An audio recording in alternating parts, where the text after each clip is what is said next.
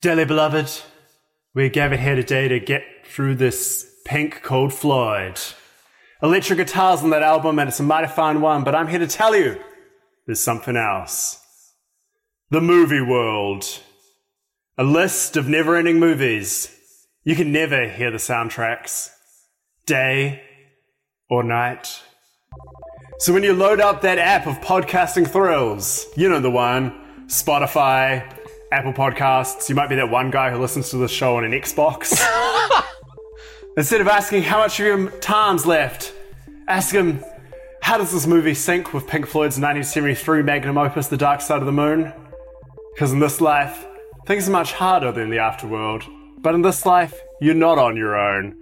Because I'm Gareth Blackler, and my co-host is James Barron. Welcome to Sync Floyd. Hello, James. Woo! Wow. I just wanted, crowd noise to be playing in behind that. Holy shit, that was a good intro. Oh, hey, man, how's it going? It's James, the prince to your pauper, or vice versa. We'll find out. I don't know. How's it going? I can't match that intro, but damn, dude. Welcome. Welcome to the show, everyone. And shout-outs to you, Xbox guy. That rules. Yeah. I scrolled to, you can see how people are listening. I scrolled to the very bottom, and there's, unknown, which is a huge percentage, and then just above that, Xbox. Hell yeah. Shout-outs to unknown Xbox user. Get at us. Yeah. Listening to the boys while you game. You're clocking in the hours in Call of Duty. Love it to bits.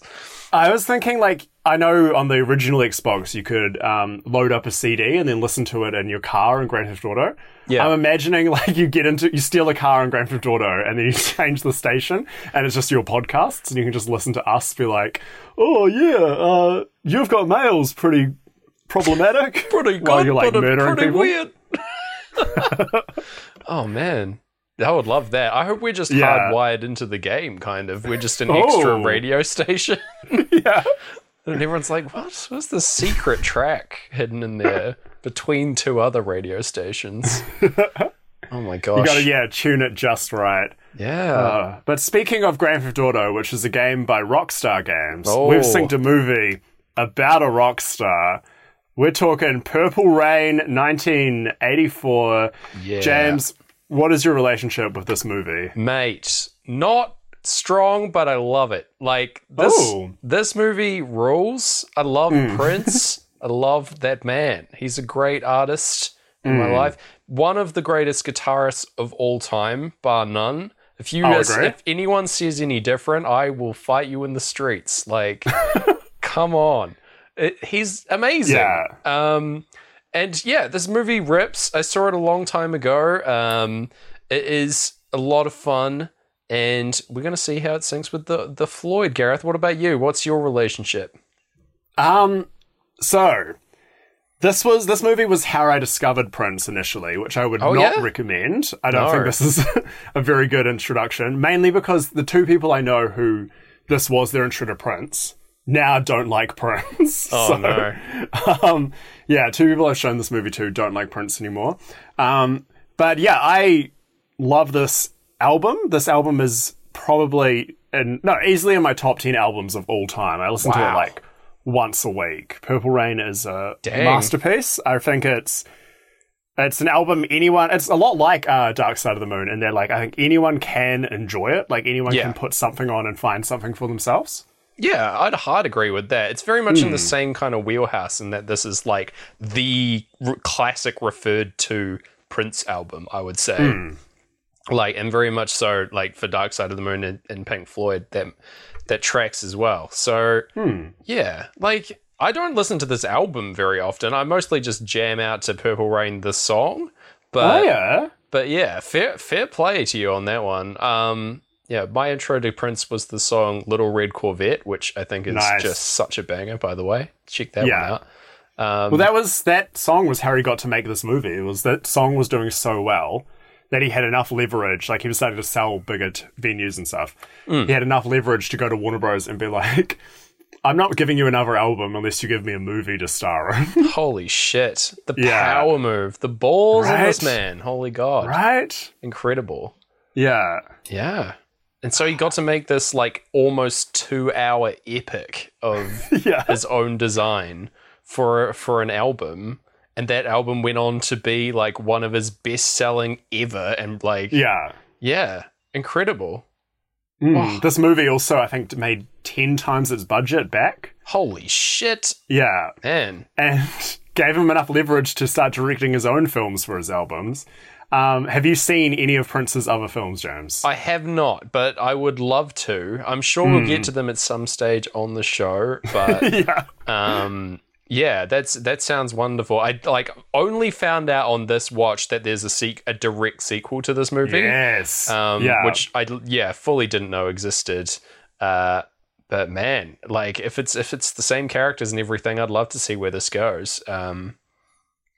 But yeah, the only through line between the three movies is Prince loved Jerome from The Time enough that Jerome plays his best friend in the next one. Hell yeah. And then Morris is in the third one as well. Yeah. But Jerome's coming back. Damn. I also love Jerome, so that's totally fair. That's hysterical. We talk about how sometimes you're watching this movie because it's such a strange experience, mute, especially in a movie like this. Oh, yeah. To be mute with Pink Floyd playing over it. And sometimes it just makes a different character pop. And this was Jerome's play. Jerome, so into this. I think he just his job is to make a musician look cool. That's why he's in the band The Time.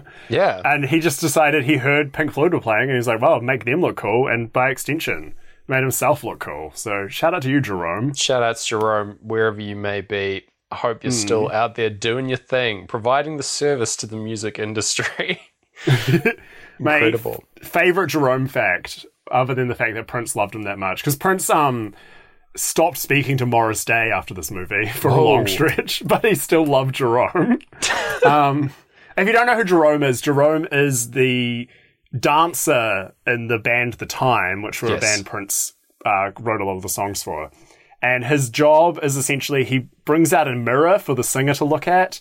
And in this movie, he just kind of does what the singer tells him. Yeah. But my favorite Jerome fact is they were on tour with Prince and another band that I'm blanking on the name of.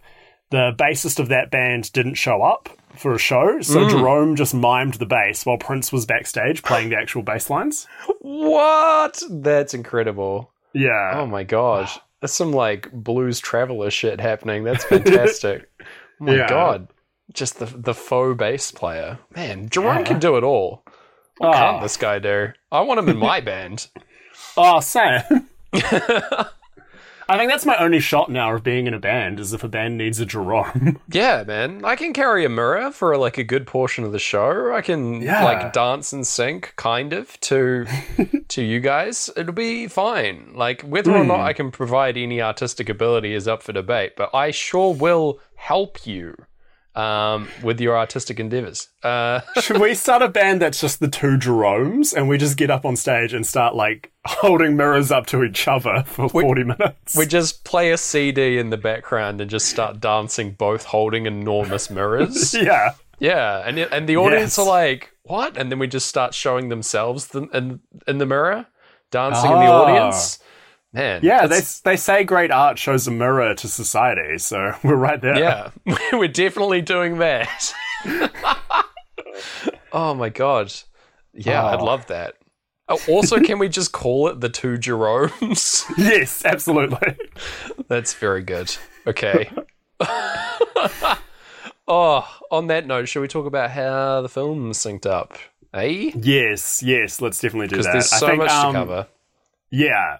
We're probably going to encounter a lot of Prince songs that we're not hearing in this play, but I would still love to talk about them and get your opinions. Oh, totally. So, I'm going to bring them up when they kick in most of the time, unless I've skipped them in my notes, but unlikely. Good. Yes. The one Prince Pink Floyd connection is after Prince passed away, David Gilmour, former lead singer of Pink Floyd, played a solo show, and he did a mashup of Purple Rain and Comfortably Numb, which seemed pretty cool. Yeah, I like that.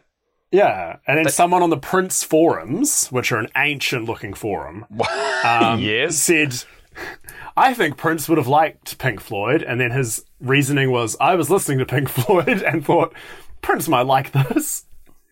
And all the comments were like, why did you say this? Wonderful. Oh, what a stellar take. That's the same kind of level of commentary that we provide. It is, sadly. Yeah. Oh man, I bet he would have liked this. He would have liked this show, Gareth. He would have. Prince liked some weird stuff. Like, Yeah.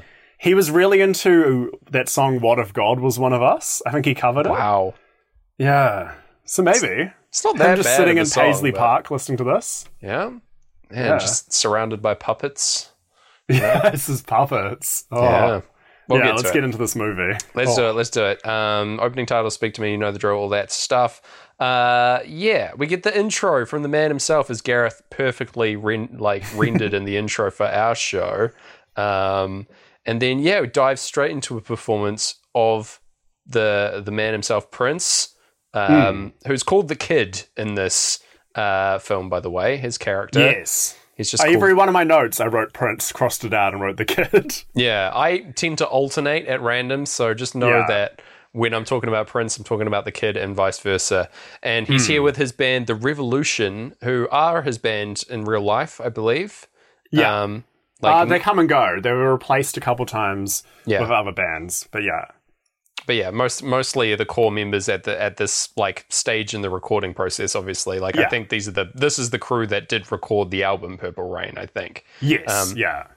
But yeah, and then they're doing their track "Go Crazy," which is the opening track on this album, or at least in this movie. Thoughts, Gareth? I bloody love this. I love this film. You guys know that. Yeah. I love the song. The song. Usually, I'll just put this song on and then end up listening to the whole album. Yeah. It's definitely like he was trying to court a more rock and roll audience on this album. So this was like his "I can do rock and roll, watch me," and shreds the guitar. Yeah.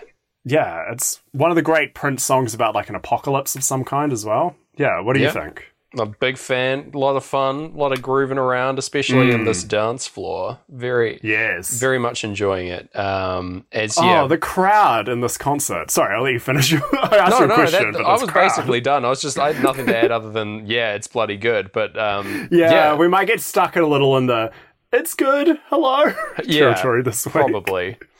But the crowd in this. So a movie starts with these shots of like a beautiful bunch of 80s new wavy people all posing, waiting for the revolution to start. And then, we've got, like, men with huge hair, people who look like they're replicants from Blade Runner. Yeah, fully. Yeah. I was saying that these guys were, like, establishing the aesthetic of the film, like, from the get-go, you know? Yeah. Like, It's sort of a combination of this and like a sort of classic love story with like visiting the countryside and stuff, but also everyone looks like they're a replicant. Like It is pretty smart to show this is how everyone dresses. Everyone dresses like how Prince dresses. And it makes it a little easier when this film gets really melodramatic to accept like why Prince is dressed like a alien pirate all the time. Yeah, man. That's just how he dresses, okay? In fact, it's like how most people dress. In fact, like everyone has their own pretty like strict aesthetic for the movie. Yeah. I can't think of like a normally dressed person off the top of my head that makes an appearance. Well, I guess like his family, but beyond that, not really. But yeah, like, oh man. We also get the title card for the movie right off the top here, which is just over... It's the sweet Purple Rain font, obviously. And then it's over just Prince shrouded in fog, like on stage, ready to start the performance. Oh, so good.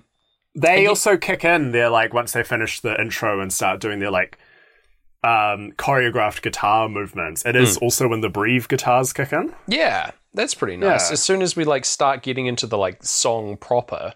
we get into the album proper for Pink Floyd, so that's a wee sync there. Yeah. We also get like some sort of establishing shots of other key characters here. Apollonia? God, I'm gonna screw that one up definitely. But she's here, like arriving in town and setting up in a hotel across the street from where this performance is taking place. And we also see Morris Day, who's like getting ready for his appearance at the club, like pretty last minute. I do really love him. Just like this is the one time that you see him out of his costume, and he's just like muttering around his own home, doing like vacuuming and stuff. I love that.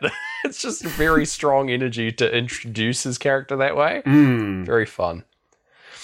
Yeah. Where do we go from here? It's just it's very tough because most of this film is a concert film. Yes. And yeah, we've got completely different music, often wildly different tempo and genre playing over it. Oh, yeah. Yeah, I don't envy your notes this week. Yeah, no, it's going to be a struggle. Prince, yeah, so we get the kid rolling around on his motorcycle as well. Just a few shots of these, which is like, I would say 90% of this movie, like, it can be summed up with Prince riding a motorcycle through the countryside. Yeah, it's just, but he's also, like, dressed in exactly what he's currently wearing on stage, which is this, like, velvet purple suit with white cravat. But he's just on a motorbike. It's so good. But yeah, it's just, we just start this movie with a music video, and it's just like, okay, we're ready. Just setting the tone. And yeah, we get into On the Run here, continuing like mid-performance. This is like a fairly long song compared to the opening tracks of Pink Floyd's Dark Side of the Moon. And it's an extended version of Let's Go Crazy. Yeah, for sure. Yeah. And we get into Morris arriving at the club ready for his performance, because Prince and the Revolution and Morris Day and The Time are both effectively house musicians here at this club, which I think is called 7th Avenue Nightclub. Is that correct? I think it's First Avenue. Okay. It's one of the two. I think the real one was definitely First Avenue. I don't know if this one is also First Avenue. No, you're right. It is First Avenue, I'm seeing. Yeah. Made up that 7th. Don't know where I grabbed that. The one was just very thin. No, the one was very thick. Looks like a 7. Yeah, just a big old one. But yeah. So Morris arrives and gets ready for his performance, and like we're immediately setting him up as the like direct rival, because he starts just like bad mouthing the other band immediately, and Apollonia comes in to see what's going on at this club and tries to get in because she wants to see the manager and like try and get a gig here at the club. She like sneaks her way in, jamming her foot in the door, which looked exceptionally painful. But some pretty bold moves just to rock up to a new town, staying in a hotel, go to the nearest club and be like, give me a job. Yeah. Especially like within an hour of you arriving to the town as well. Yeah. Bold as brass. I love it. And yeah, we get... as we're like wrapping up On the Run, with the other band is just wrapping up their song, just with a huge solo as we get to the crash sound and On the Run, and everyone's loving it. And yeah, someone in the crowd is shaking their own tambourine that they've brought from home. Hell yeah, that's very good. Man, I don't know how I would feel if I was performing. And I think that very much depends on the size of the venue. If you bring if people in the audience have brought their own instruments from home, you don't want everyone to do that. You don't want like 10,000 tambourines. Yeah. Because I feel like that would be a huge like sort of vuvuzela at a soccer game situation. Yeah. Man, fair enough. Shout outs to that person though. That's very powerful. A band that would need that is the Two Jeromes, because we don't have any instruments. That's very good. Yes, we heavily encourage audience members to bring their own instruments, because we didn't bring any. We only brought these huge mirrors. Oh my god. But yeah, we also get the clocks and time now coming in for the intro there, just as the song ends. So to give perspective, we're like pretty much almost all the way through, like at least halfway through side A before the first song ends. Yeah. So yeah. That gives you a little perspective on the pacing of this movie, I would say. Yes, yeah. Very. Keep your minds on the pacing, listeners, because it is buck wild. Oh, yeah. Essentially, I might as well give it away now. A lot of this film got cut. So, Man. I think it was going to be much longer. So all the concert footage stayed. Good. But a lot of the film itself got cut because it was, when they handed in the first cut, it was completely X-rated. Whoa.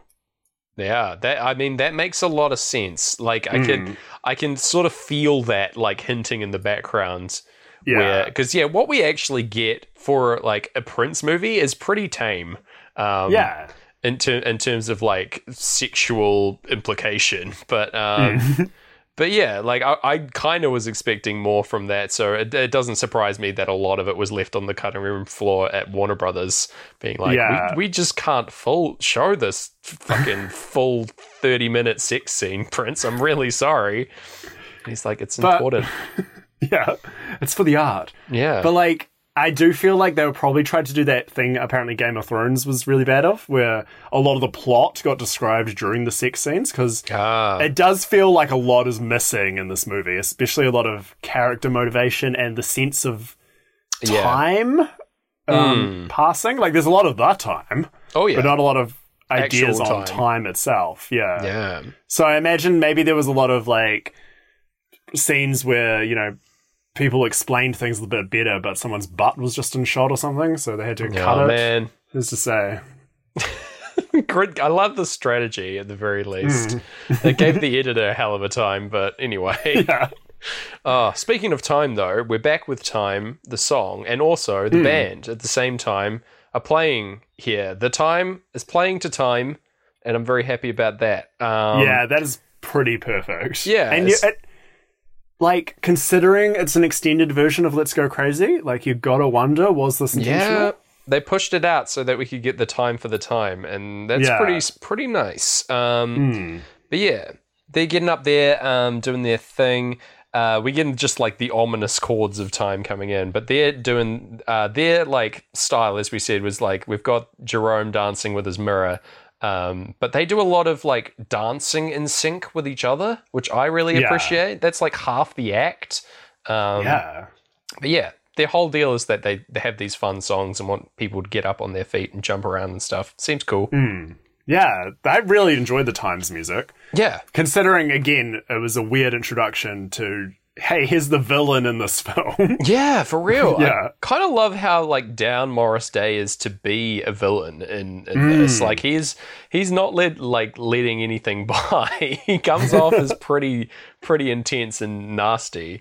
But is fine with that, even though he's playing himself and his full real band and career hinges on this movie. Like, damn, powerful.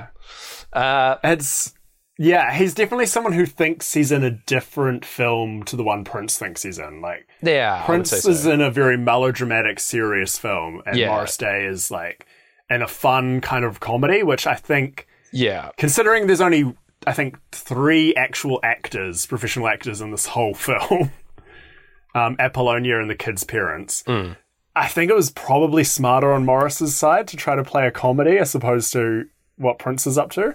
Yeah, it fully cuts through the tension. I feel like it would be a weaker film without him, for sure.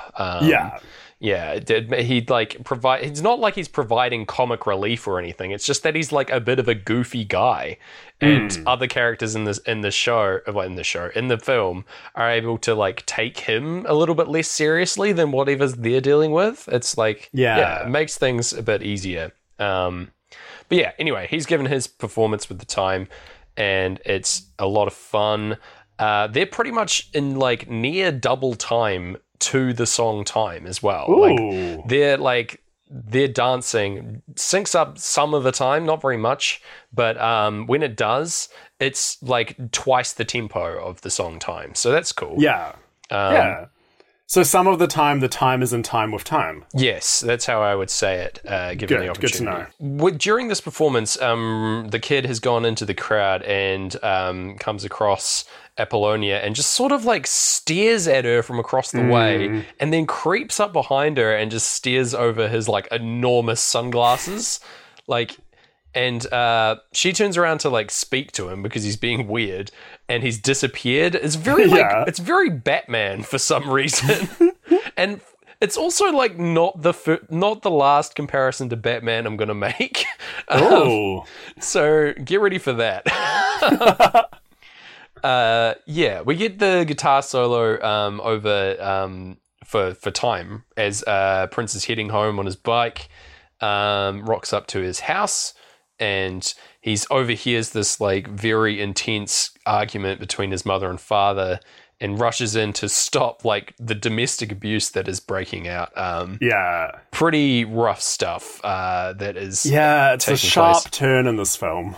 Oh yeah, you're coming off this like really fun Time performance and just like walking into this harrowing scene of awful domestic violence where like Prince just like intervenes and gets beaten up instead of his mum.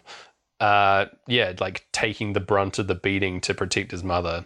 Because we'll find out more about it later, but effectively his father is this like disgraced musician who I guess is like, I think the implication that he's turned to drink and has like gone into a depression over his failed career and things like that. But is taking it out on basically everyone around him, everyone that he loves. It's pretty awful.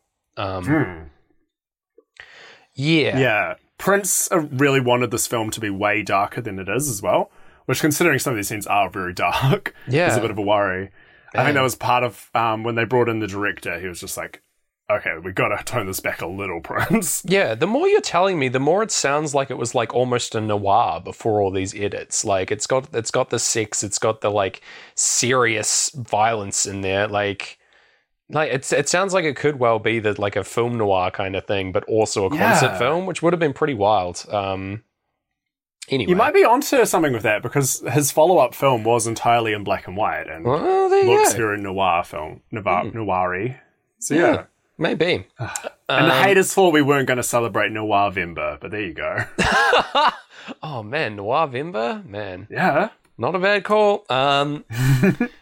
So we've got so there's a meeting the following day between Morris and the club owner Billy, who's it pretty much is my favorite character other than Jerome. So he owns the First Avenue and is just this dude who's just has a business and it's going fine. I love him. He's just got a good energy about him. Good aesthetic too. Pretty much every time we see him, he's got these like enormous white rimmed glasses on, which are fantastic. He's just got a great vibe. This is the second film in a row where one of your favorite characters has been someone who's entirely dressed in tracksuits at all times. Yeah, man. Listen, I know what I like. I just I like a character who is comfortable in the film that they're in. All right, and they know how to they know how to dress. They know what they want in life, and they're loving it. That's all they need. You know. Like in House, it was that fantastic teacher that was only around for one scene. But like you got all the information you need and they're like, all right, see ya. Like, you know, so fair enough. I fully stand by my stance there. Look out for the Sync Floyd tracksuits available soon. Oh my God, please. That would actually be perfect for this show. Holy shit. They say Sync on one side and Floyd on the other, and you like zip them together. Holy shit. Yeah. Because what is a zip but the sinking of fabric? You know? Exactly. Oh my Lord. But yeah, so these guys are discussing like business at the nightclub. We get actually quite a bit of like of information here where there are 3 house bands at the First Avenue, and they're all vying for attention here, and they've sort of got a good thing going where Billy's paying them all, and they play pretty much, I think, every night. Like, yeah, like 2 songs each every night, which is wild. It's quite a lot, but like also weirdly short sets. I guess the songs are long, so it's fine. But anyway, Morris is like basically vying for the Prince and the Revolution to be removed so that he can get another one of his groups in on the action here, because he forms his own music groups. Like he formed The Time and he wants to start venturing into other bands and stuff. And so he's wanting to like encroach in on that space. I think mainly just like out of rivalry. But anyway. He also gives us the info about the kid's father, Prince's father, and that he was this musician who threw away his career and destroyed his life, etc. So yeah, we get all that very quickly.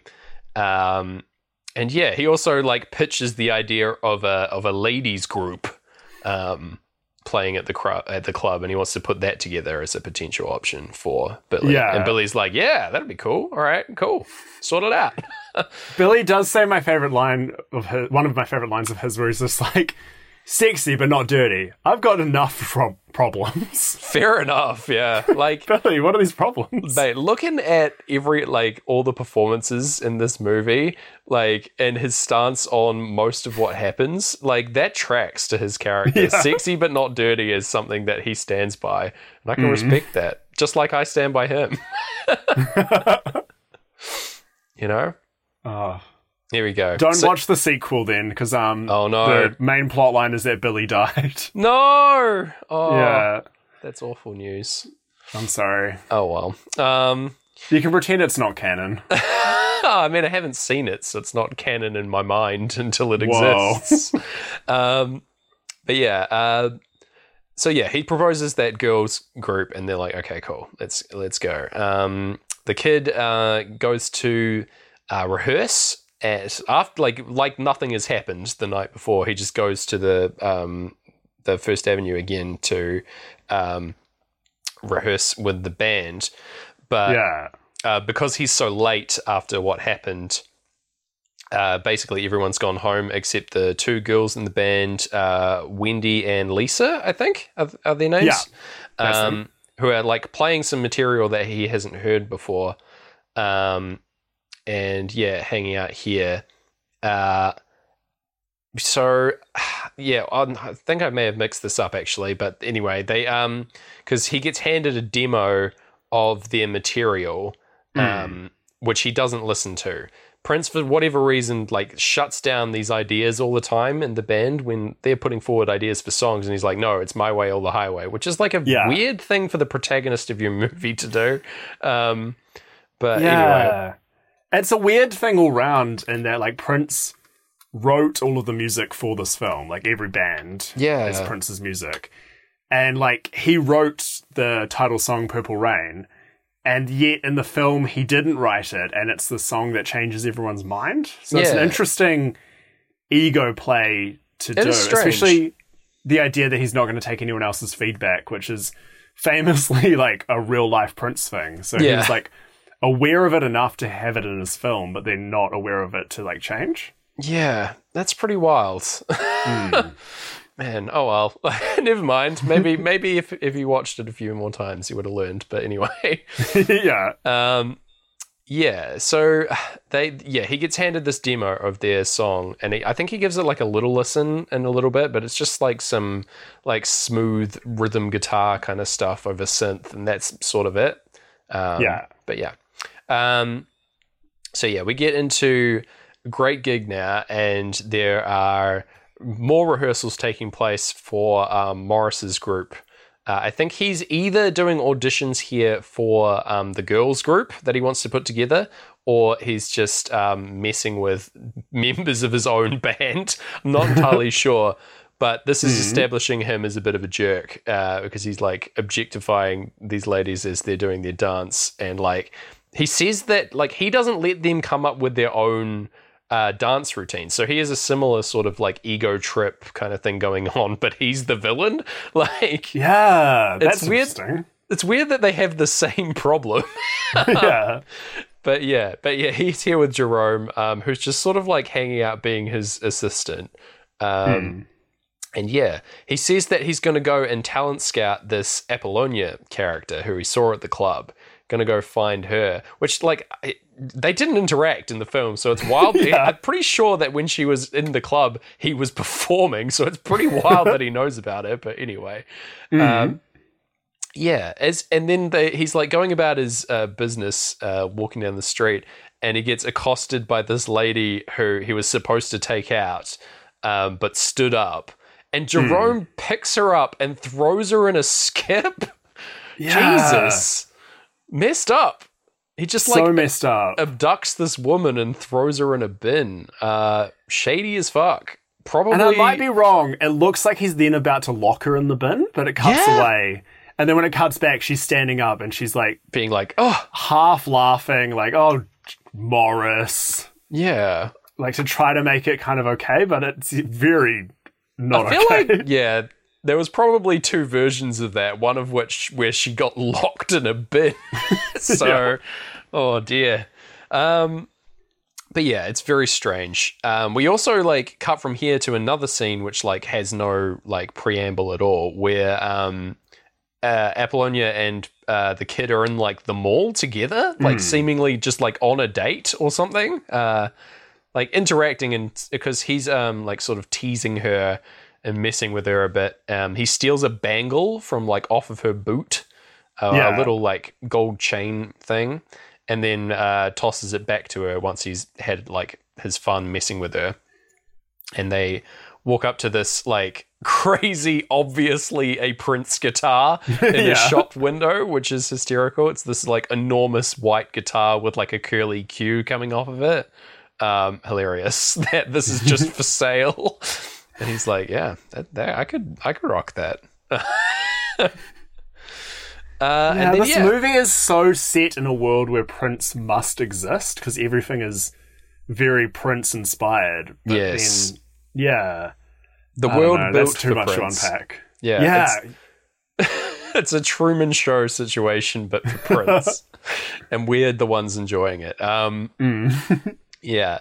So yeah, we get into more of the meat and potatoes of this movie with just Prince riding around on his motorcycle, feeling feelings. And we've got Apollonia on the back along for the ride, also having a good time here. Pretty easy breezy good times for Great Gig, honestly. Like probably not a tone match, and that like Great Gig has a bit more drama than this sort of easygoing sequence, but that's fine. We do go into money here as well, and their bike ride to this lake takes so long. Oh yeah, it's a lot of shots of them just riding around like this quite nice autumnal area with mountains and stuff. They rock up on a lake once we're in money to hang out, and he pranks her, the classic jump into the lake prank. Oh yeah. Yeah, it's pretty funny as well seeing these guys like in full motorcycle leathers rock up on this lake. They just look like they've dropped down from space, kind of. But absolutely, yeah. It's very nice. Yeah, so he sort of like goads her into jumping into this this mythical lake so that they can be together. Like there's no one that could be with him that hasn't jumped into this lake.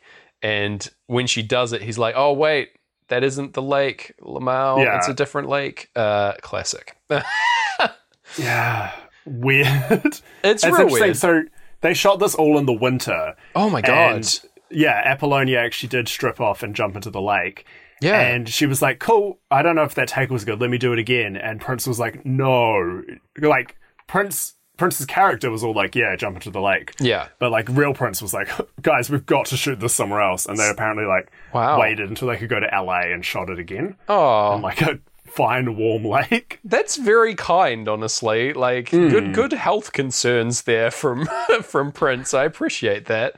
Because, yeah, she is, like, diving into this freezing lake. Like, basically naked. She's got underwear on, but that's about it. And I feel so sorry for her because the character Apollonia then gets out of this freezing water. Yeah. Prince ditches her on his bike and she has to get back into her leather. Oh, my God.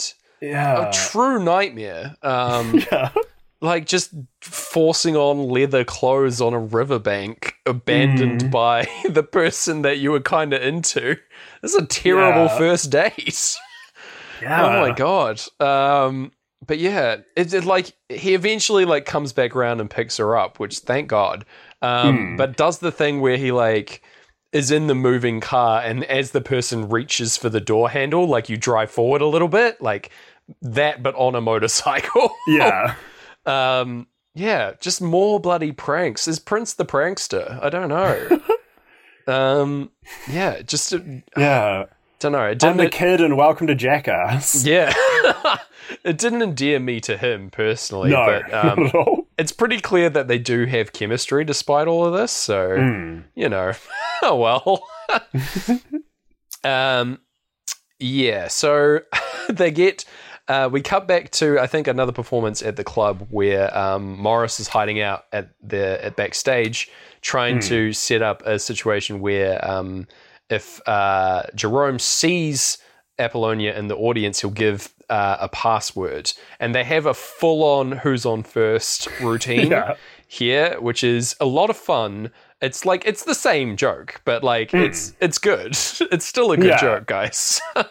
And they set the password to be what, and it pays off. I was happy with it. Yeah.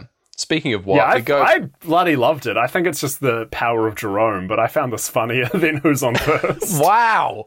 Than the classic Who's on First routine. Man. I'll say it. Jerome is the greatest comedian of all time. Wow. Not, Abbott and Costello. You don't even need to understand baseball to get this version of it. You just need to understand music. I think that might have been it. Not even that. Just or like passwords. Meeting a person. You know? That's all you need We've to all understand. met people. Yeah, you need to have met a person before and know what a password is, which in today's day and age is pretty likely. He was just ahead of his time, Jerome. Oh man, but yeah, we go into Us and Them for a very vibey, red lit crowd. They're like all lit up with their arms in the air, and we get a performance from the third house band, who are Des Dickerson and the Modern Airs, Gareth. And they're playing their song Modern Air, which I have no strong opinions on. Neither. No, these guys sort of look like if the Strokes were in the 80s exclusively and then like disappeared off the face of the earth after that.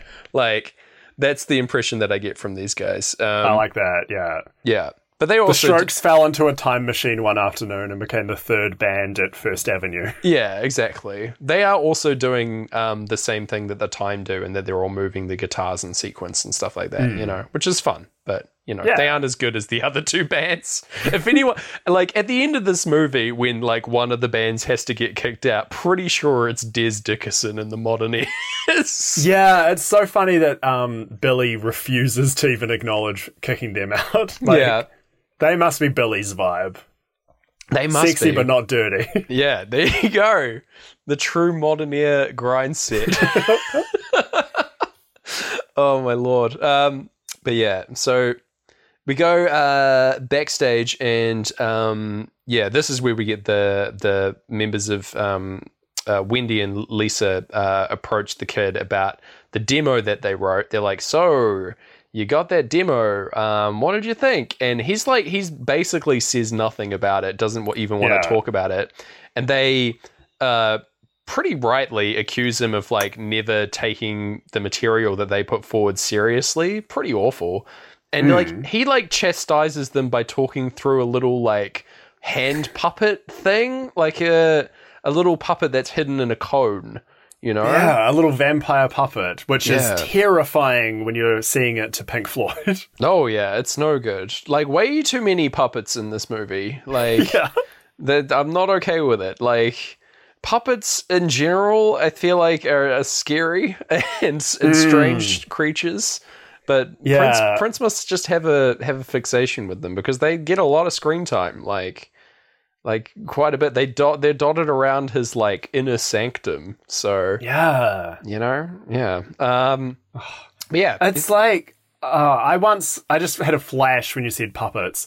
I think I was in Melbourne. I was in an art gallery by myself, and I walked around a corner, and it was just a room full of puppets, and it was the scariest thing that's ever happened to me. That's awful. I'm so sorry. Yeah, they didn't even look like they were art. I think it was just someone left their puppets behind. Oh no.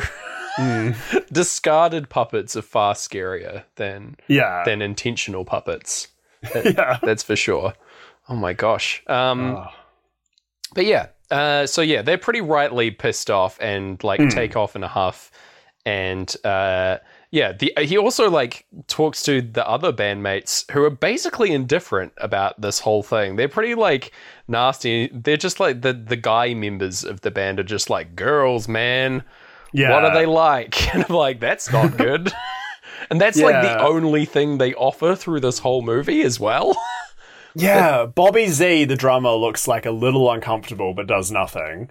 Brown Mark, the bassist, has no lines. And then Dr. Fink, who, if you don't know anything about Prince, Dr. Fink is the keyboardist who dresses like a surgeon. Yes.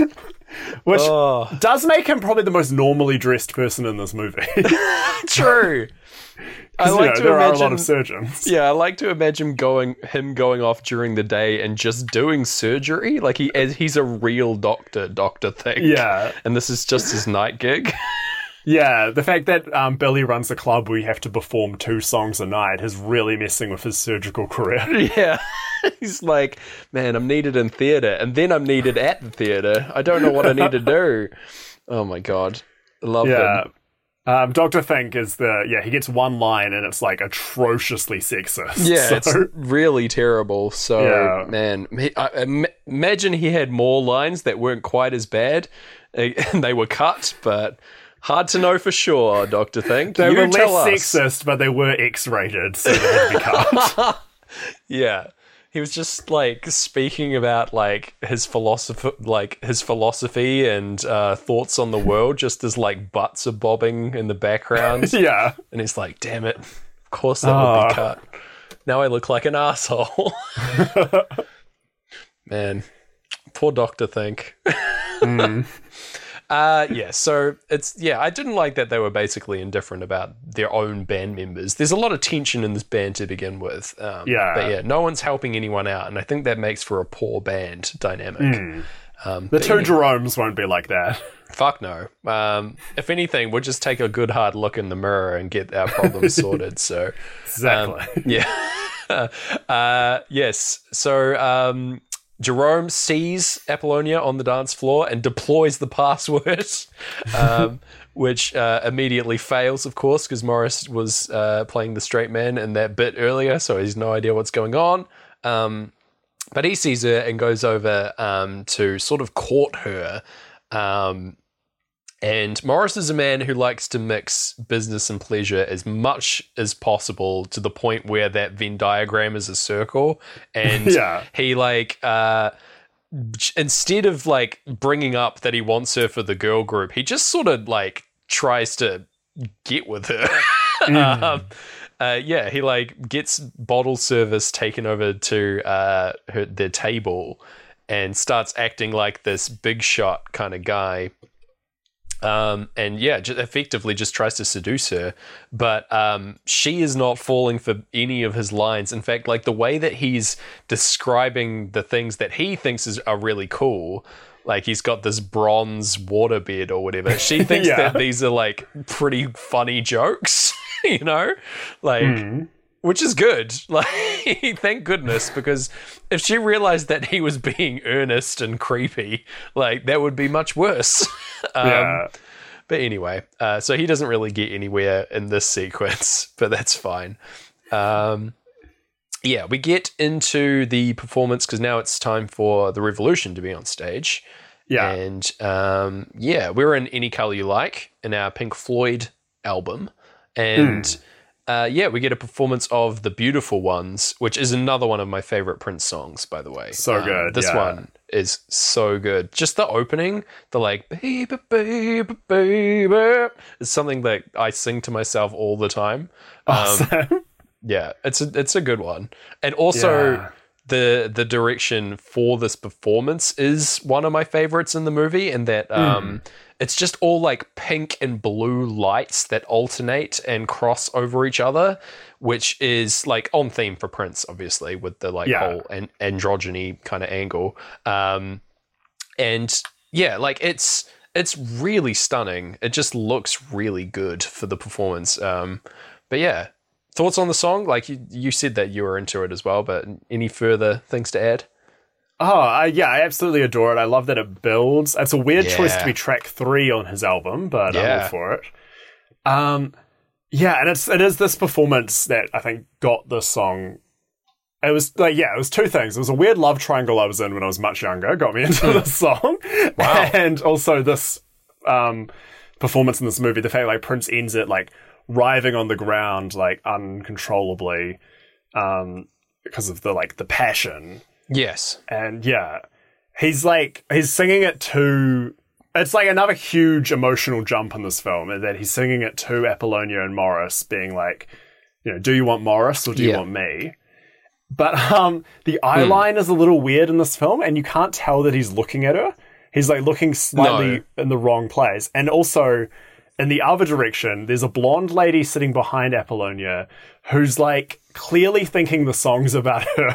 Because she's like paying more and more attention as it goes on, and like her eyeline's kind of looking more at Prince than Apollonia's. Oh, it's so funny. I really like that read on it. That's wonderful. Because that's almost true to what that kind of performance would be like, Like, there's no way she could know that, like, just because we're in a movie, like, we know that it's directed to her. But basically everyone in the audience would be feeling the same way regardless. Like, this song's about me, man. Yeah.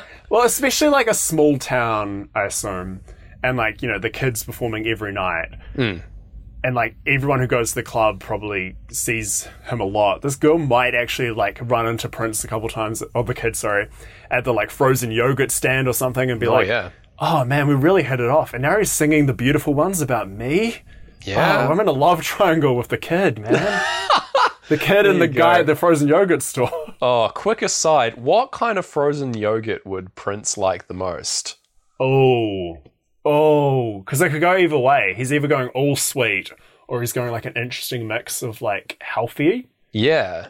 Yeah. I reckon he's mostly toppings. Oh, yeah. I'm feeling like lychee is way too heavily involved in whatever he's doing, but I can respect it. It'd probably taste really good, but like be very weird at the same time.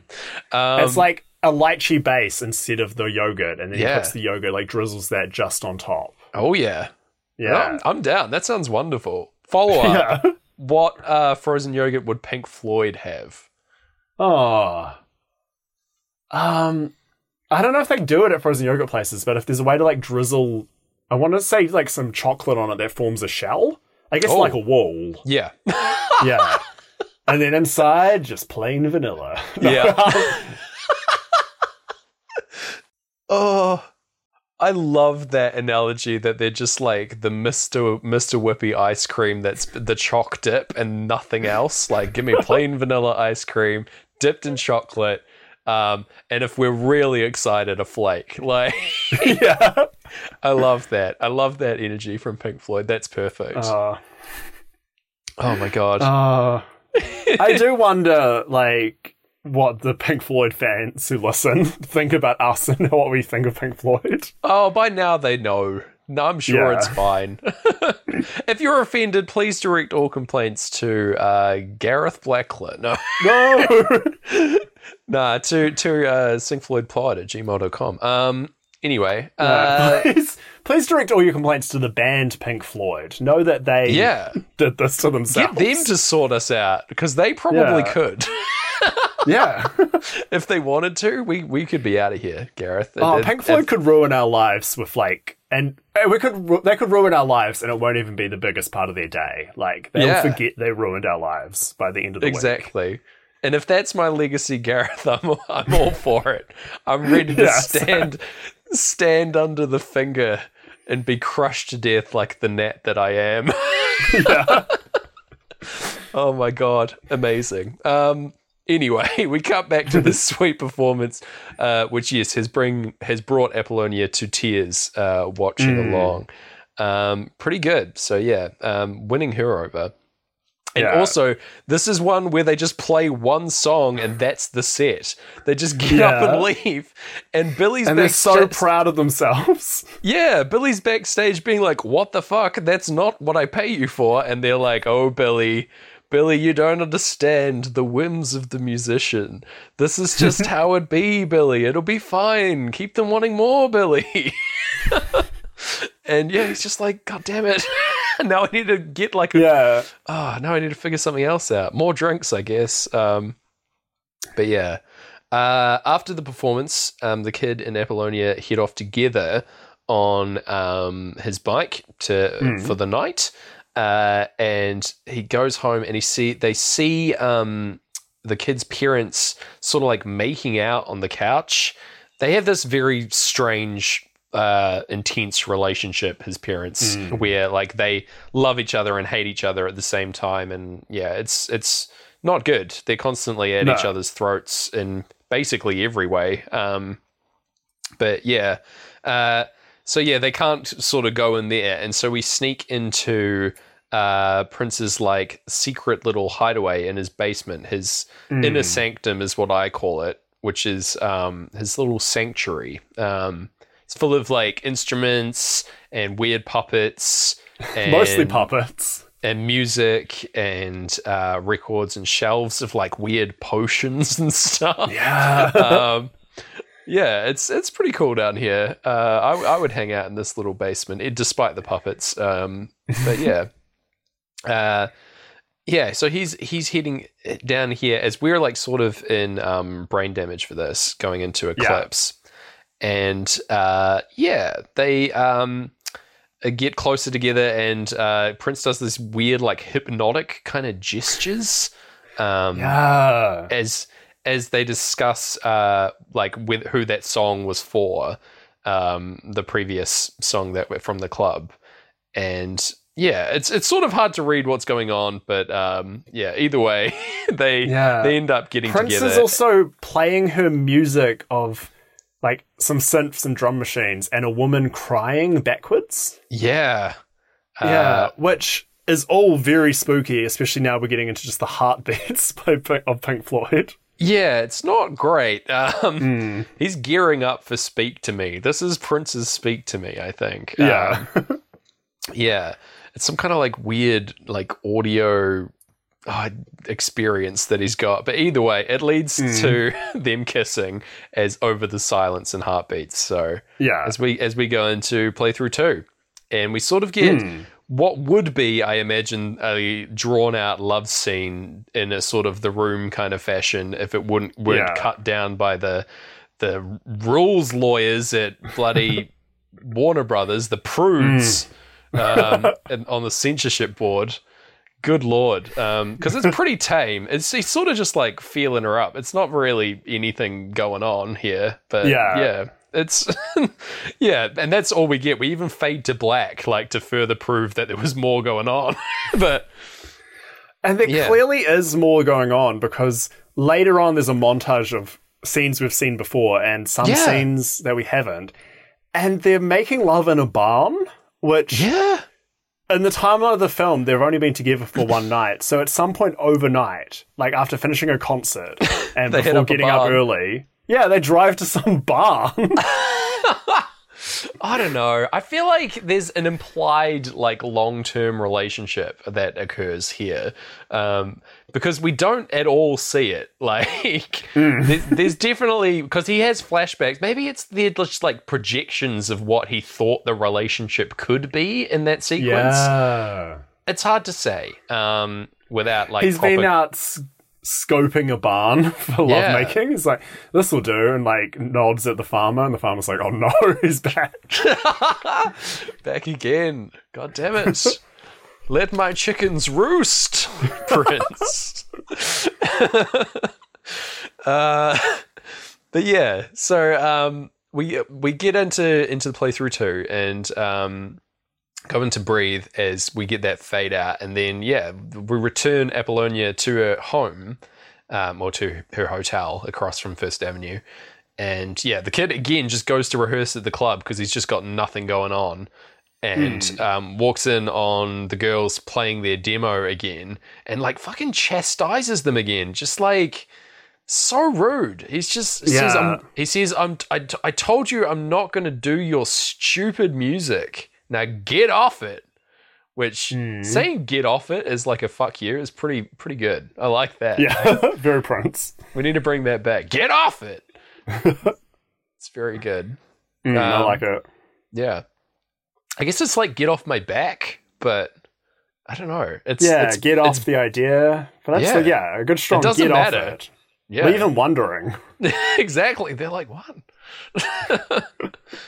But yeah, anyway, they're again upset and I think leave the band for real in this instance as well. They just head off and they're like, fuck your practice. Yeah. Well, I think also most of the band have already left because the kid was late again. Yeah, he's too busy scoping barns and like having sex fade to black, you know? Like, he's busy.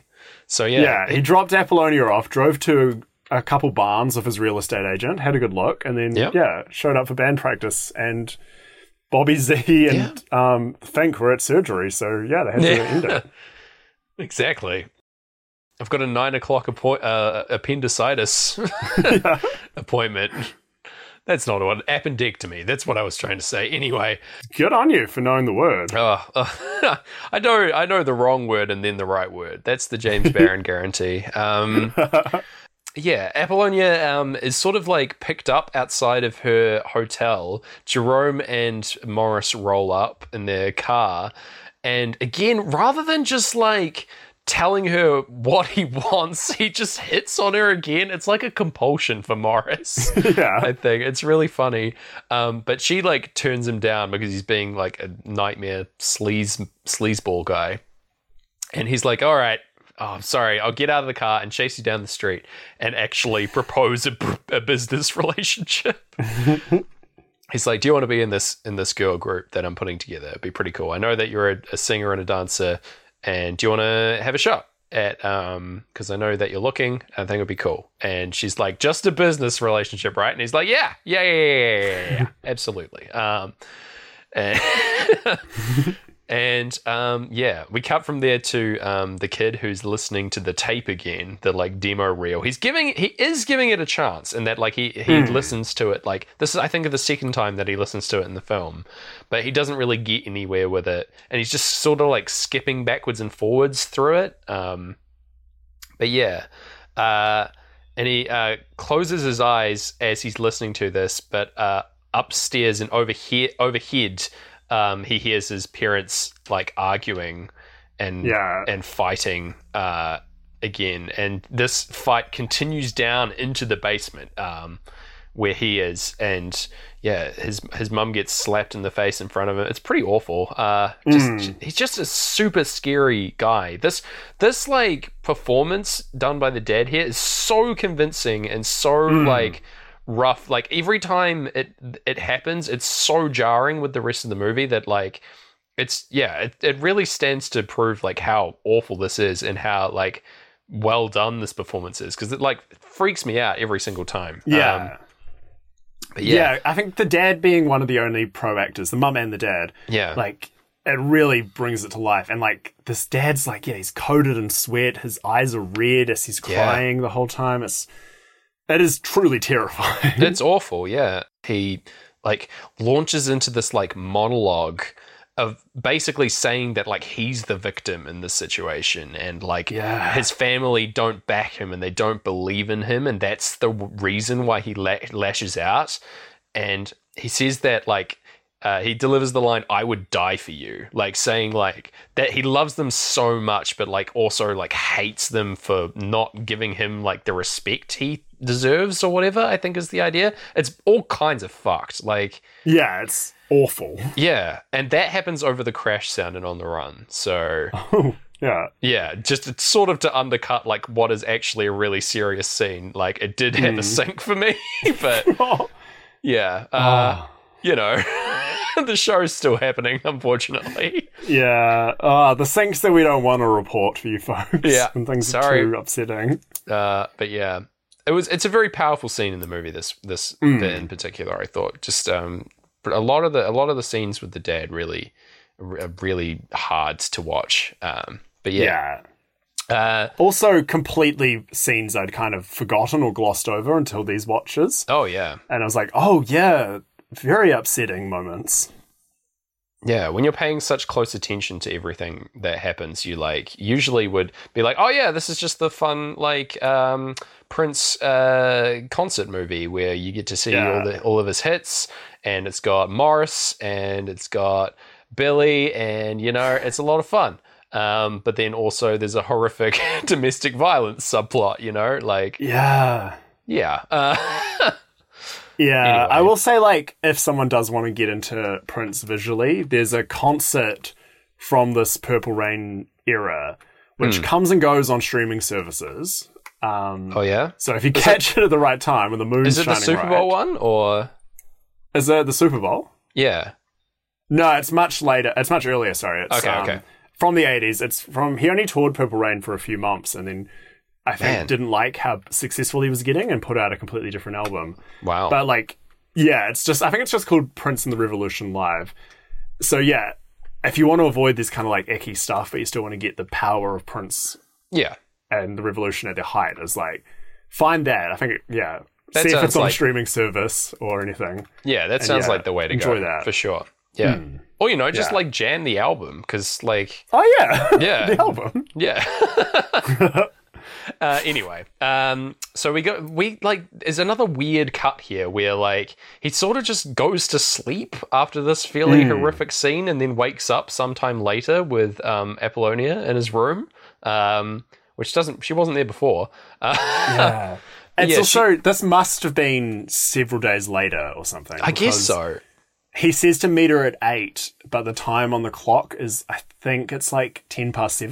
So it's Yeah. either a mistake or it's a different day. I don't know what's going on. Like, it doesn't make sense. There's a lot of weird stuff happening, especially since he's in the same place. It's a really bad cut, like, for Yeah. continuity. But anyway, she's done like a sort of Gift of the Magi thing where she sold her anklet that she had earlier to buy that fancy white guitar Yeah. for Prince, but he has not reciprocated the Gift of the Magi in any way, and so gives her one of his earrings that he's currently wearing, which I found to be hysterical.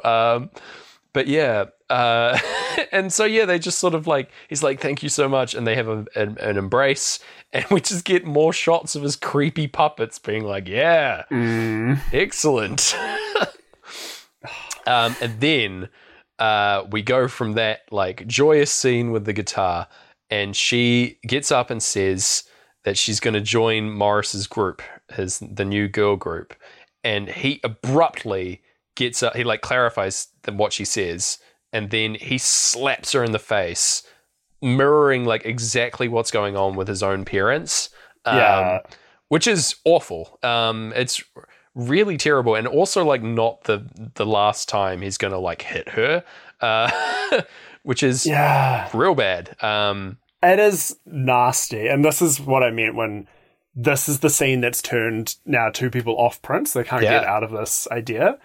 I think like this is something that's reprehensible. Yeah, for sure. And if you're going to make like it, I get that it makes sense in the plot. Like he's trying to escape his father's Yeah. legacy, yes, but he can't. But like, I think having a first-time director and a non-actor kind of doing this, I think they didn't handle it very well. oh, totally. In the plot of the movie, Yeah. this is not resolved in any way. Like Prince That's is yes. yeah, he is the same person who did all this stuff, like, and hasn't learned the lesson in this instance. Like, he still did this stuff, like, and is still Yeah. definitely capable of doing it again once the credits roll. Like, yeah, it's it's left completely unresolved in a really terrible way. So I think that's totally Yeah. fair. But also, this is the character of Prince and not like that's the character of Prince in Purple Rain, the film, rather than the kid. Prince, the man. You know, Yeah. it's the kid rather than Prince, as you say. Yeah, Yeah, I think that's why he's the only one. Him and the dad are the only ones who aren't credited by their real names. I think wow. he really wanted to draw this line, like, no, this is the kid. This is Yeah. a character This is in a my character dark I'm playing. drama. Yeah. Yeah, But yeah, he also like he delivers this line about it. He says, "I don't want you in my life this way." He's like trying to control her actions, and like he's lashing out in the same way that his father is. But like, yeah, it's really fucked. And that he's trying to control her, what she does, like, and he's like, "You don't know Morris. You don't know what he's like," and she's like, well, I want to like make it and make my own decisions. It's really fucked. She runs out of the scene yeah, and I want to do the same. So let's do it. yeah. And yeah, we get, more rehearsal space now where Lisa and Wendy just haven't shown up at all. So that's another like pillar in the kid's life that is crumbling. And Billy pulls him aside up to the bar where he's hanging out, tending bar, like in the middle of the day. And yeah, just like basically like talks about the problems that the band are having. And he's saying that he's got 4 potential house bands now and he only needs 3. So step it up. Like, I know that you're having problems in the band and I'm sorry, but like, I've got to run a business. So like, watch yourself. Like it's a good warning for Prince to get his act together and stop like acting like a dick. So in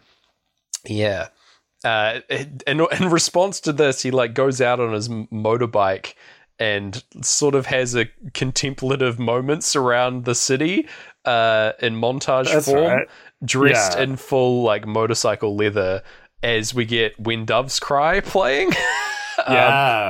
This is just a full-on music video for When Doves Cry, by the way. Just because we get like shots, like full-on shots from previously in the movie brought back here, like synced to lyrics in the song. Yeah, it's just a music video. Like, I'm pretty sure that this would be cut and released as the music video for When Doves Cry, like an alternate version anyway. So the actual music video proves our theory because the music video is scenes from the movie and pretty much this exact thing, but it's also a bunch of scenes of Prince in a bathtub. So, like, just thinking about like stuff. MTV were just like, it's too X-rated, guys.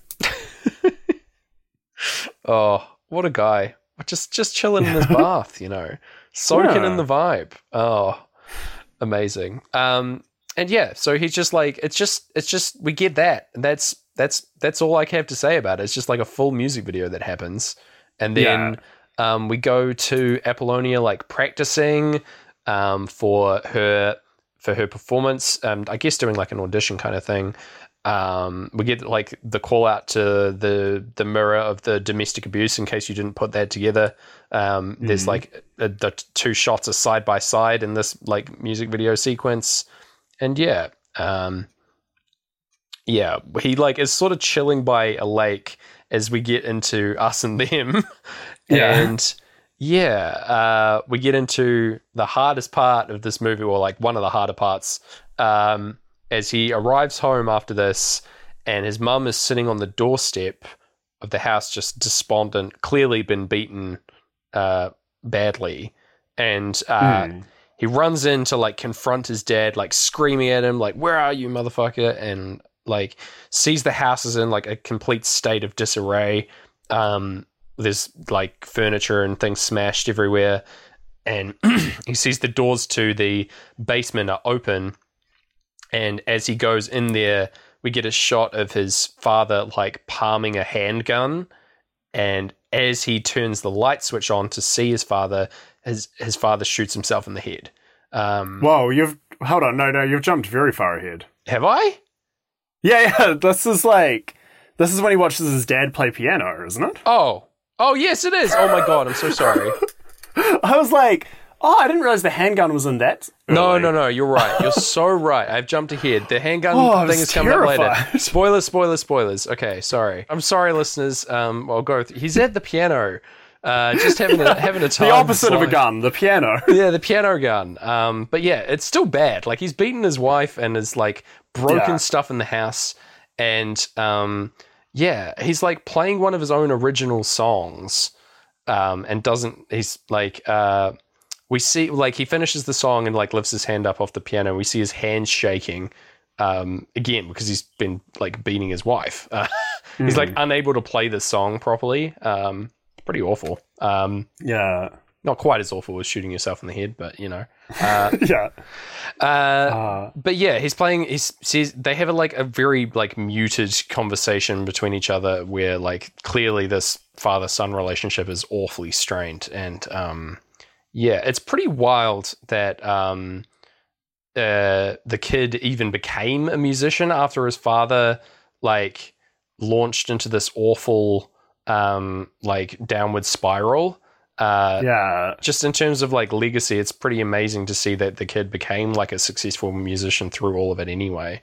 But yeah, it's very sad because they have like an interaction where he's like, "Do you have a girlfriend?" And he said yes, and he's like, "Are you thinking about marrying her?" And the kid's like, "I don't know," and he says, "Don't get married." Like explaining like as if that's like justifying all of this behavior. It's really awful. But yeah, the song that the dad is playing is the guitar solo to Prince's song "Computer Blue," which is the song the kid plays next, which is very interesting in the idea of this film that Eva, the kid, heard his dad in this horrific situation play the piano and then decided to put that as the solo of his like fun, sexy computer song. Or the kid didn't realize it and it's a commentary on how like the kid can't escape his father's legacy. Or the third option is that the dad heard the kid play it and stole it himself, and the kid has said, because the kid's like, did you write it? And did you write this? And the dad's like, no, I don't write this down. And the kid's probably like, motherfucker, I know you stole this from me. Like, come on, who are you fooling here? Which is my favorite read. Yeah, I hope it's that. Oh man, yeah, that's wild. But yes, as you say, we go into Computer Blue now, which is performed by the kid, but he's wearing a mask, like a masquerade kind of mask, and is shirtless for this performance. A new look for... It's very charged and sweaty. It's very weird. It's a very odd performance as well, and the bar staff and Billy are not vibing it. This does not fit their category of sexy but not dirty. It's weird. Billy's liking this. It's the next song that Billy's like, no, that was too sexy.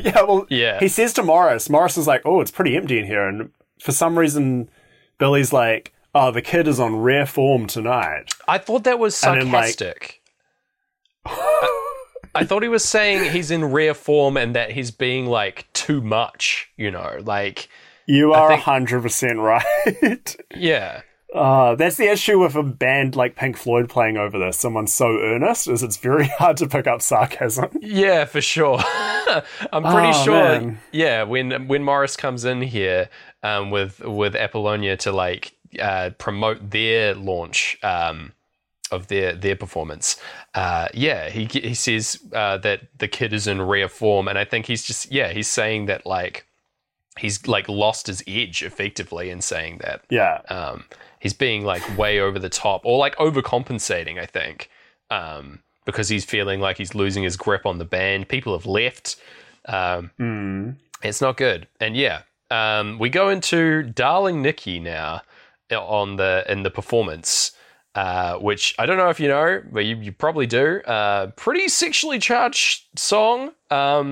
This song is responsible for the explicit tag to be created for music. So that's pretty wild. It's insane, right? He performs this song basically to like publicly humiliate and torment Apollonia, which is not great after like hitting her in a previous scene. But it's very, very rude, very awful. And he's sort of like implying that this song is about like how like slutty their relationship was, kind of. And it also pisses off Billy like even further because this is not his vibe. So she runs off all upset in tears. Billy is backstage like saying that the stage is not the place to be working through your personal bullshit. He does not appreciate this. And Billy starts directly comparing him to his father, which is hard. It is pretty messed up. Basically saying that he's like lost his touch and is going to go the same way as his father. And like the kid is fully aware that is like what is happening. in so many ways, and is very scared of that, but is also falling into those habits. Yeah, so Billy's fucking pissed, and he's like, fucking watch yourself, because you better be amazing on the next performance, otherwise you're out. And Jerome comes in on behalf of Morris, which I love. He's just like, hey man, that was fucked up what I just saw. What was that weirdness? Anyway, Morris was like, we don't approve of that, but we came to drop off tickets to Apollonia's show on opening night. So here you go. And we pretty much go straight there. They're playing in a bar called Taste, which is a hitherto unforeseen bar, which is a fucking weird place, by the way. It's got like table service kind of situation with a bar up the back and a stage to perform on that's really small, but no room for anyone to dance at all. It's also got like a mesh backdrop, which I found very strange. But anyway. They seem to love mesh and wire in like the 80s. Like that was a big, maybe they found a lot of wire at some point in 80s America and like, it's going everywhere. Yeah. At first I thought it was like just a chain link fence or something that was behind them, but it's like rope made to look like it's like fishnet stockings or something that have been stretched across the entire backstage. It's really strange. But yeah, Apollonia performs, the Apollonia 6, Gareth. Which is 3 people. Yep. Confusing, but fair.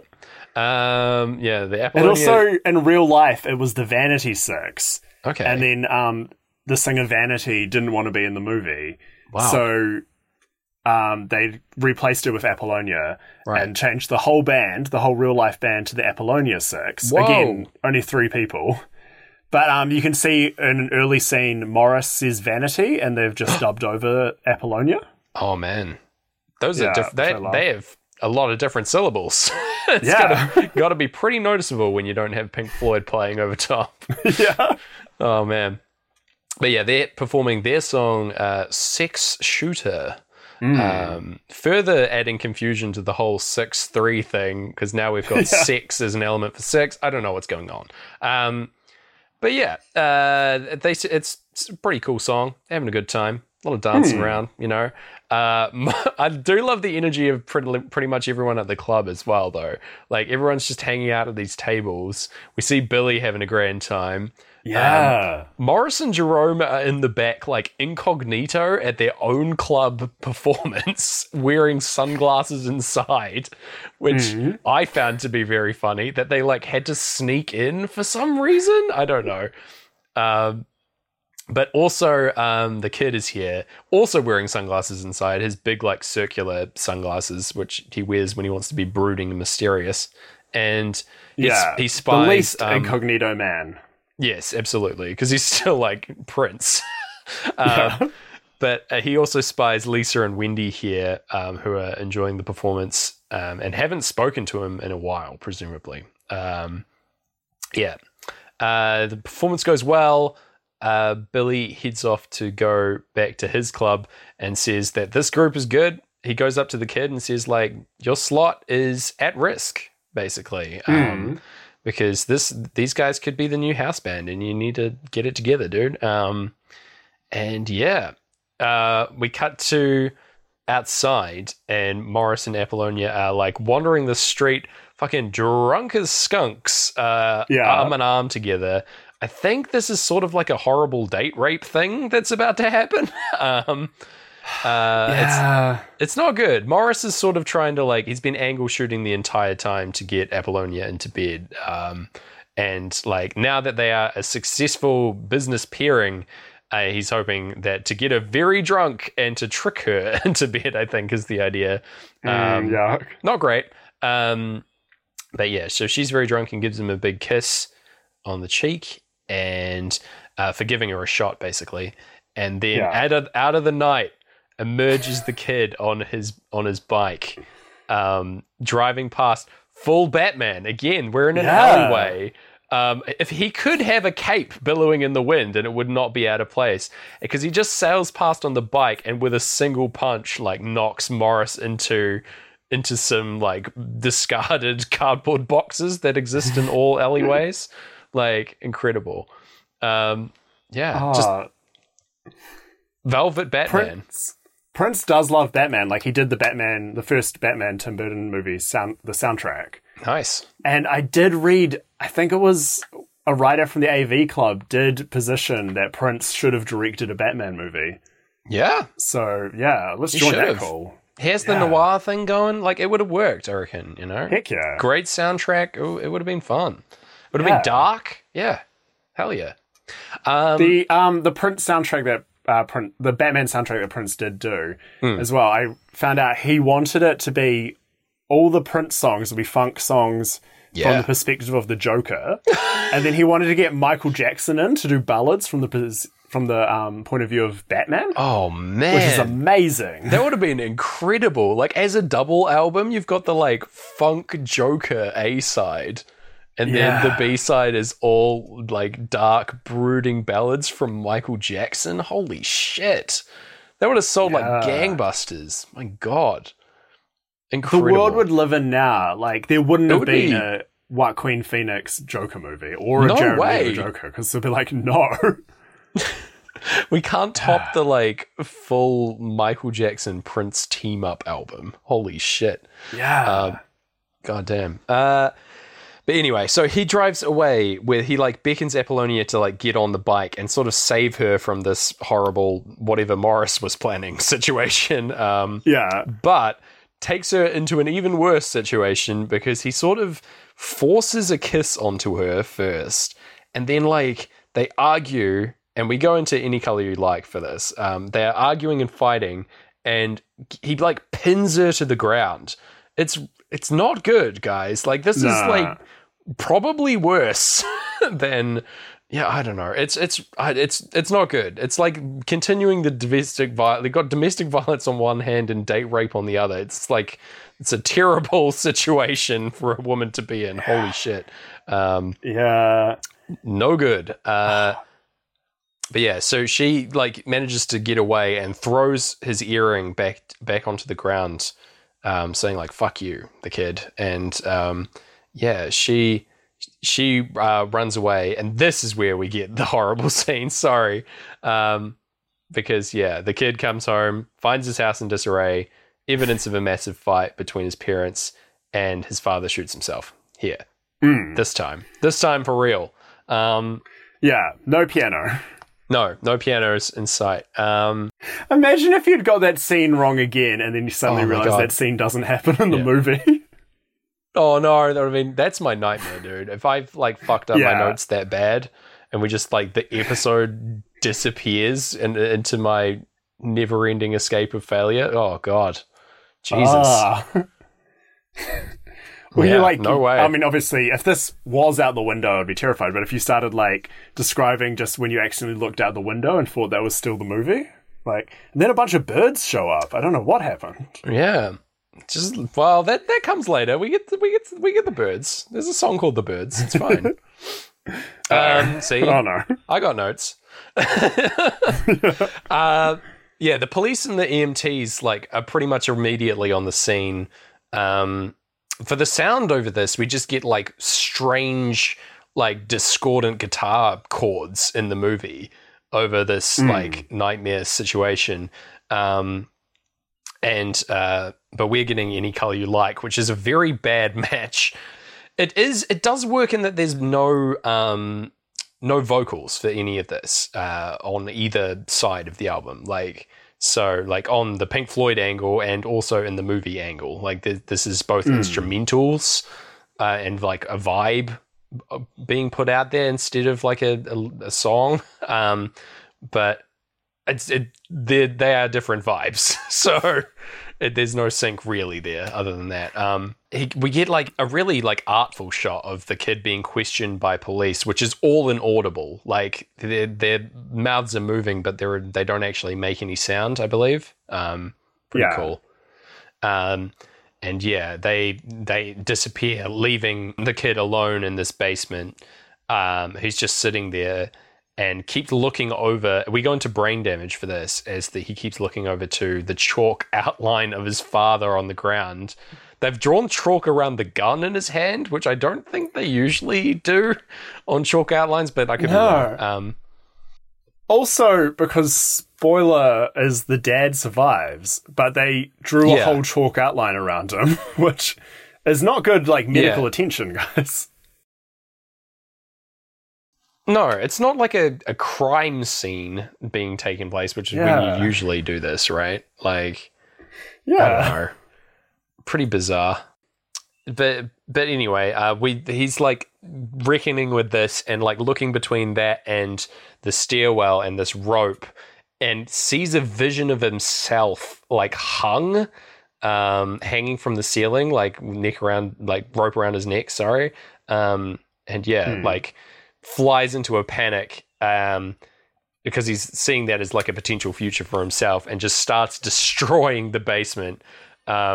Knocking all these puppets and potions to the floor, destroying shelves and things. And as we get the chorus rolling in of brain damage, he is like tearing through this chest, and only halfway through does he realize that this is all the music that his father wrote and had stashed away in this little chest. Like, it's all sheet music that he's throwing around the room.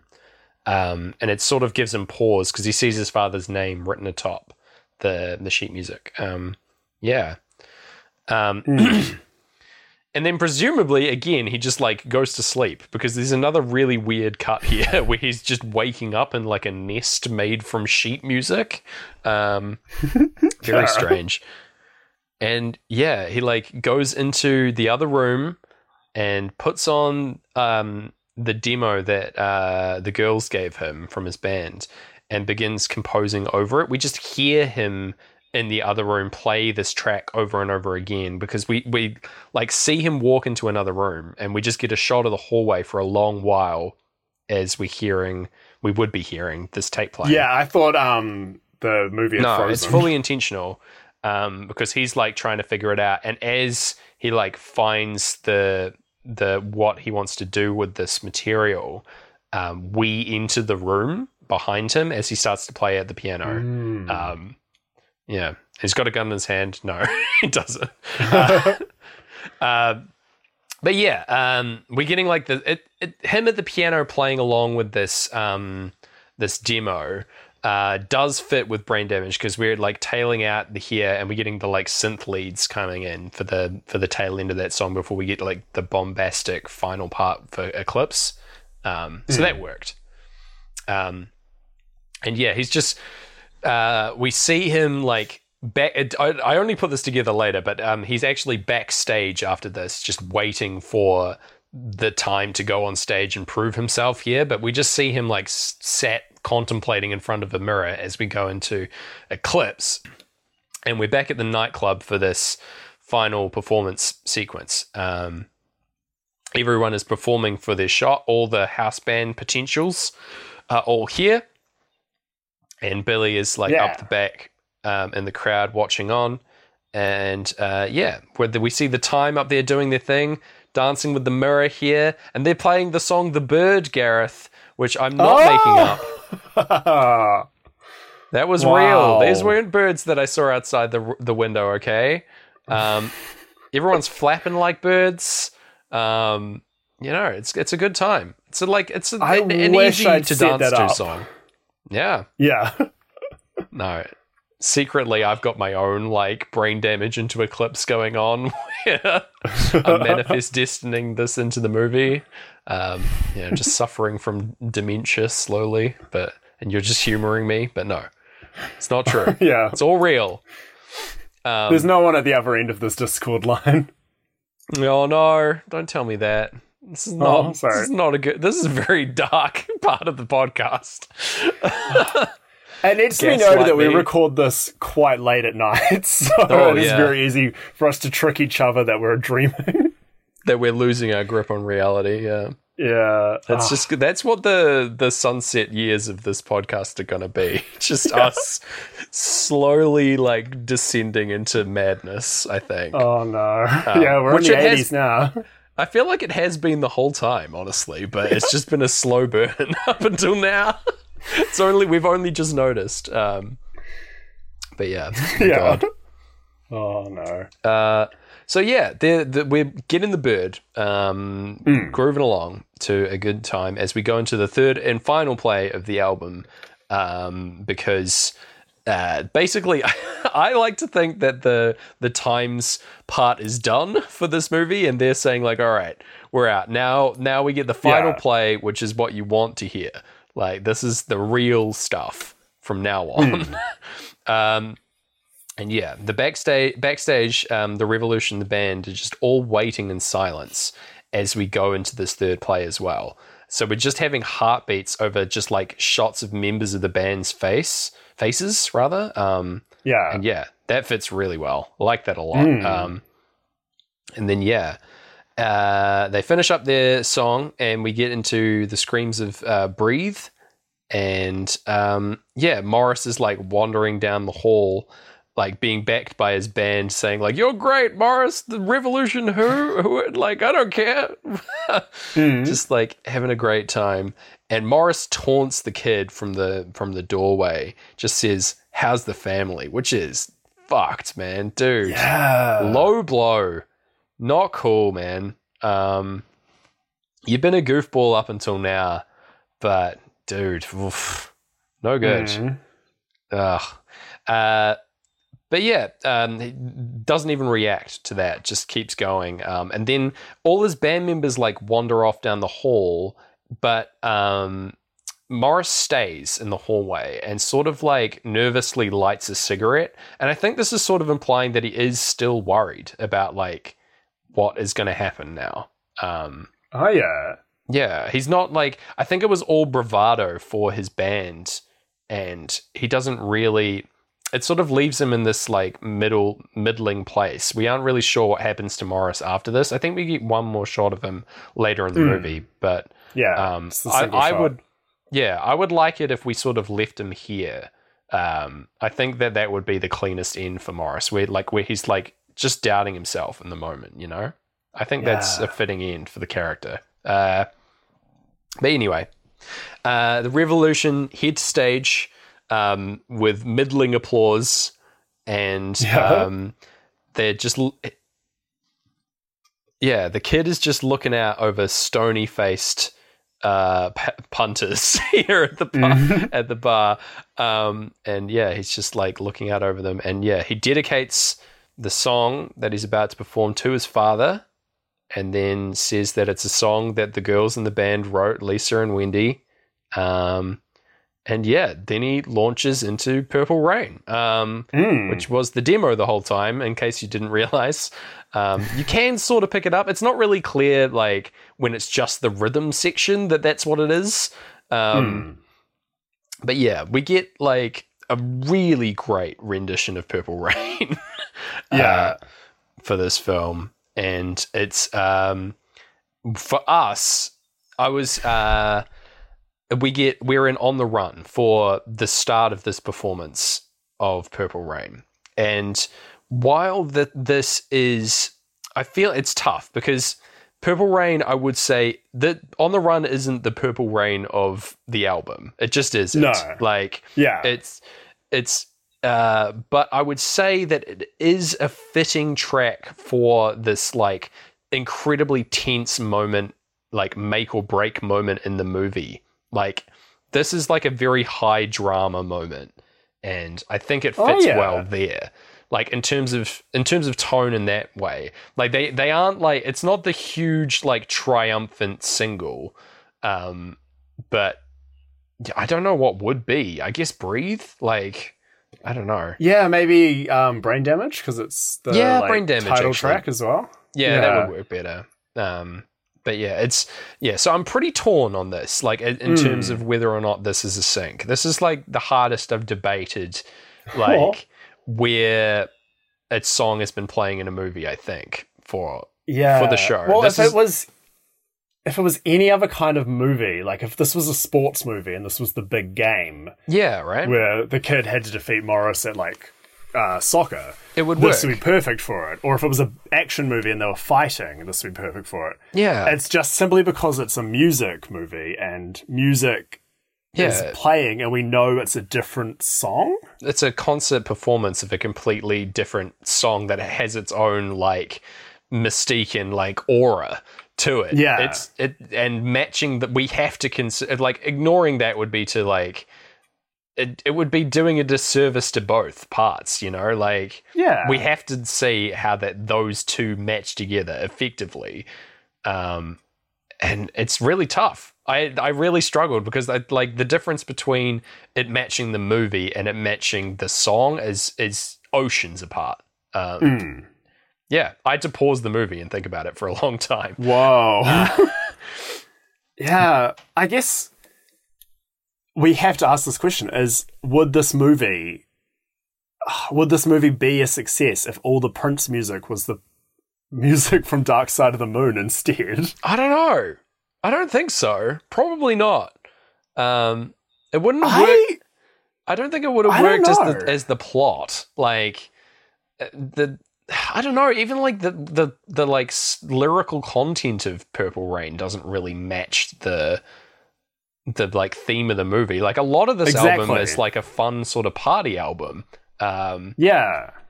But like, and Purple Rain is this like amazing ballad, but it doesn't, it's not a great like fit in the same kind of way, but I don't know. It's really tough.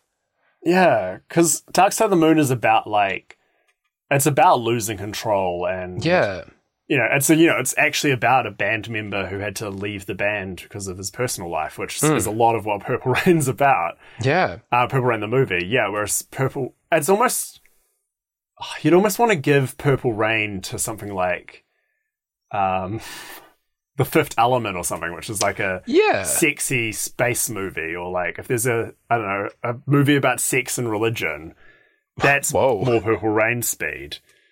But I don't know. This is some crunchy stuff we're butting against. But I'm reminded of Tommy by The Who, and then through that I'm reminded of this tale of the hedgehog and the fox, where the hedgehog knows one thing, but the fox knows many things. And I just love that. I still remember this quote.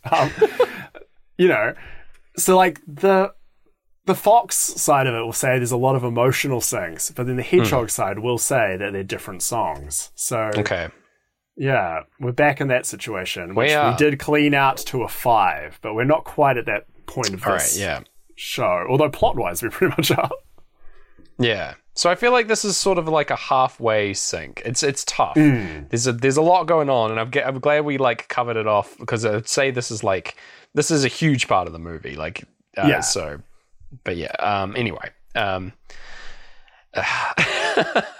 So yeah, we get a couple because we're on the run, we get the signpost sings here as well, which don't really match up majorly with any part of the song. We get sort of a transition to a chorus just after the crash sound happens, and the clocks come in signifying a solo that's about to kick off, but nothing really close enough that I'd call it a sync.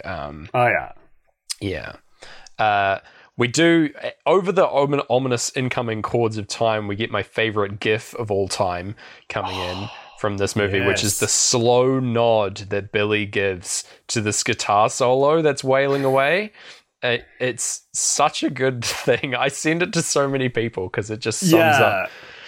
Yeah. It's a great shot of just Billy. It's perfect. It's short nod. No, yeah, short, long nod, which I think is Morse code for EIT, if that helps anyone. All right. Everyone is turned. I don't know. No, everyone is turned by the music of Prince. You know, Billy is turned in this moment, turned towards Prince, the kid getting to play at his club for more times. Yeah, it's true. I guess so. Yeah. Everyone is turned. There you go.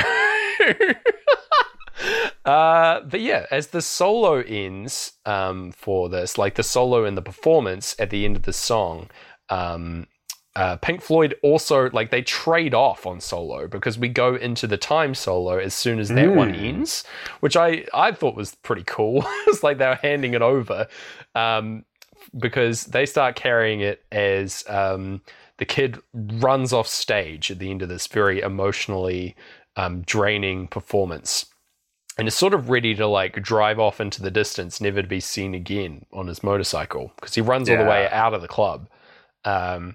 And like, sort of very upset, but hears in the background the crowd, like, applauding him and loving it, and he turns around to come back in and is, like, welcomed with open arms.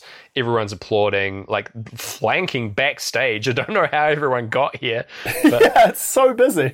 Yeah, and yes, Apollonia is also in here and, like, gives him a hug and a kiss and sends him back out there for an encore performance of the remainder of the album because there are a couple songs left, which is funny. And yeah, they get into I Would Die For You, which is, like, a more happy song, more fun. One of my, like, easily top 5 Prince songs. Wow. Oh, yeah? Yeah, Fair. I love it. Fair. I like it. And yeah, this is we get, like, sort of, like, I think what the editor was just throwing in, like, the wrapping up shots of this movie, because we just get a few little extra sequences thrown in here just to wrap things up with no dialogue. We see the kid visiting his mother and father in hospital, both still alive, as you said. I think we did see that the father was alive when he was being tended to by the EMTs. But it was touch and go, obviously. Yeah, Prince wanted the father to pass away. Yeah, and, like, it to be darker, but I think they last minute were like, "Oh nah, like, that's right, he can survive." Okay, fair enough.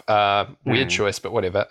Yeah, to have something so, like, not at all arbitrary decided for you by the studio, like, geez. Anyway, yeah. And then, yeah, we get a shot of him sorting through his father's sheet music collection, which is strewn all over the basement still, and, like, him having a cry to himself as he puts it all, like, into neat little piles. And yeah, his eyes rest on the earring that Apollonia threw to the ground after that really awful sequence.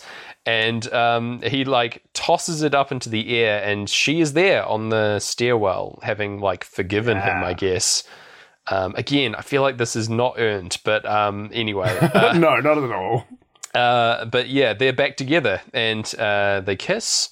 And yeah, we close out the rest of this encore performance with every, like, all the plot being wrapped up. We've just got, like, a full song now left to do. Yeah.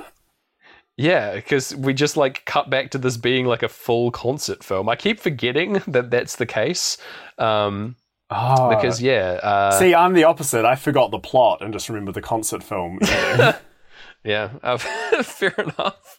And yeah, we go into Baby I'm a Star as the closer here. And it's kind of weird pacing-wise that we have no real plot left, but it's just, like, a fun sort of celebration at the end of the film. We also see, like, the characters rocking out in the crowd, enjoying the show. Like, all the extraneous characters, like Morris and Jerome are here, Billy's here, the club people are here, other members of other bands. Yeah. But yeah. And it's a fun performance bit because the kid is roaming all over the stage, like jumping up on top of amps and stealing people's hats and just he does a backwards stage dive at one point, which is insane. Like a trust fall into the crowd. Pretty nuts. And at the end, he picks up this, like, prop guitar and starts, like, spraying stuff out the end of the guitar onto the crowd. Not sure what to make of this. It's pretty clear what this is implying. Yeah, and it's way too much information to be literally the second to last shot of this film. It's like, oh, he's got a guitar that's also a hose, and then it's like, no time, movie's over. Nope, it's done because we get the credits, which is just like Prince like turning and looking over his shoulder and then freeze framing as the credits roll over it, which is very funny. Yeah. He's just giving you a big old smile as the credits roll over, and we get like sort of a medley of the songs on the album play over the credits, but we get money tying up. And like I think we get like a few seconds of Great Gig before the movie ends. And there you go. What did you think? How did it sink, Gareth? Oh boy. Oh boy. Well, you know, I'm reminded of a certain fox and a hedgehog, mate. It's but it is. We're in the same situation we were with Tommy, which is a film based on a different album. But whereas Tommy fully intentionally. Yeah. Tommy is entirely sung through, so there's no dialogue, which is usually, the idea of a soundtrack is to soundtrack dialogue. But also there's no concert footage, so you can kind of squint and imagine they're playing the same song. So we're pushed in both directions. Yeah. And I think where that pulls back is this might be another one kind of dead in a strange middle. Yeah.